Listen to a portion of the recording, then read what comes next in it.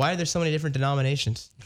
Well, yeah, it's a good question. And the short answer is there are so many different denominations because Christians disagree on really important things, but often secondary beliefs and practices, okay? And it's these theological differences that often will drive us into different groups, okay? So you can think, for example, like, how are we going to baptize? Are we going to sprinkle or are we going to dunk? Are we going to do infant baptism or, confessing believers baptism?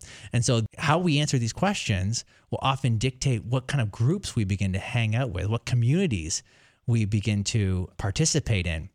And so it's this kind of like diversity of belief where you end up with these different denominations. You got, the Presbyterians and the Pentecostals and the Baptists and so on.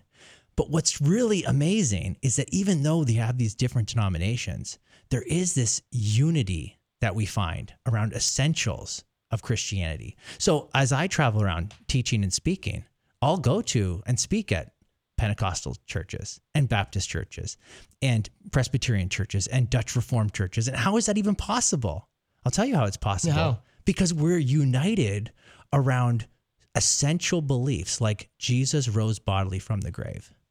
And God exists, and there's the Father, the Son, and the Holy Spirit. And Jesus is fully man and fully God. These essential beliefs. And so I like to say, in essentials, unity; in non-essentials, liberty; but in all things, charity. What do you mean by that, liberty and charity? So even though I disagree with other believers on non-essentials, secondary issues, look, they're free to hold those beliefs. Now, I think they're wrong, but that's okay because they're not the essential beliefs, okay? And of course, I'm going to be charitable when I speak to them. They're still a brother and sister in Christ because they hold to the fundamental convictions, the core of Christianity. But I do believe there's a truth in the matter. Look, there's beliefs that I hold right now that probably aren't true. Right, and you're being charitable because you'll get to heaven and you'll realize some of the things that you were wrong on. That's right. And maybe on this side of, death or after, I'll find out what those beliefs are that I'm mistaken on. And even now, but before death, you might change. That's right. To and make some tweaks. I have. And most Christians have changed their beliefs on a number of different things. And so what's key is there is disagreement. No one's denying that.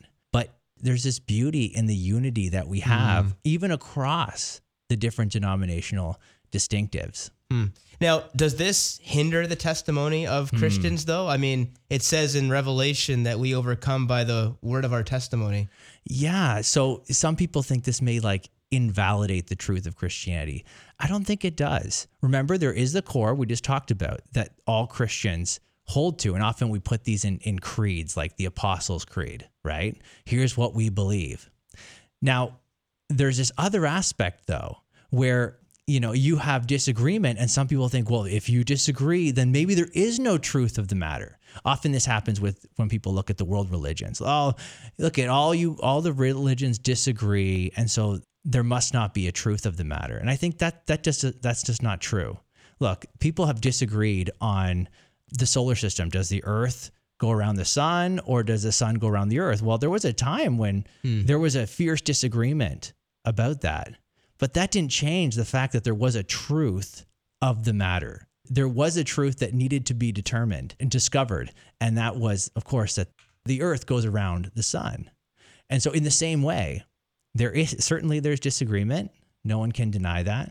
But there is a truth to the matter. And what we do is we search the scriptures to see what that truth is. And we have our discussions with each other in charity to try to get at what's truth. And that's why I love talking theology and philosophy with my Christian brothers and sisters, because we're trying to get at what's true.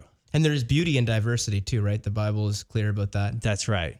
Look, we aren't all the same, And oftentimes within the church, because of geographical difference, because of cultural differences, because of preferences in worship style, you have these different groups breaking off and going into their different, and to me, there's beauty to that. I love visiting churches where they do things differently, right? Yet we're still, at the end of the day, brothers and sisters in Christ.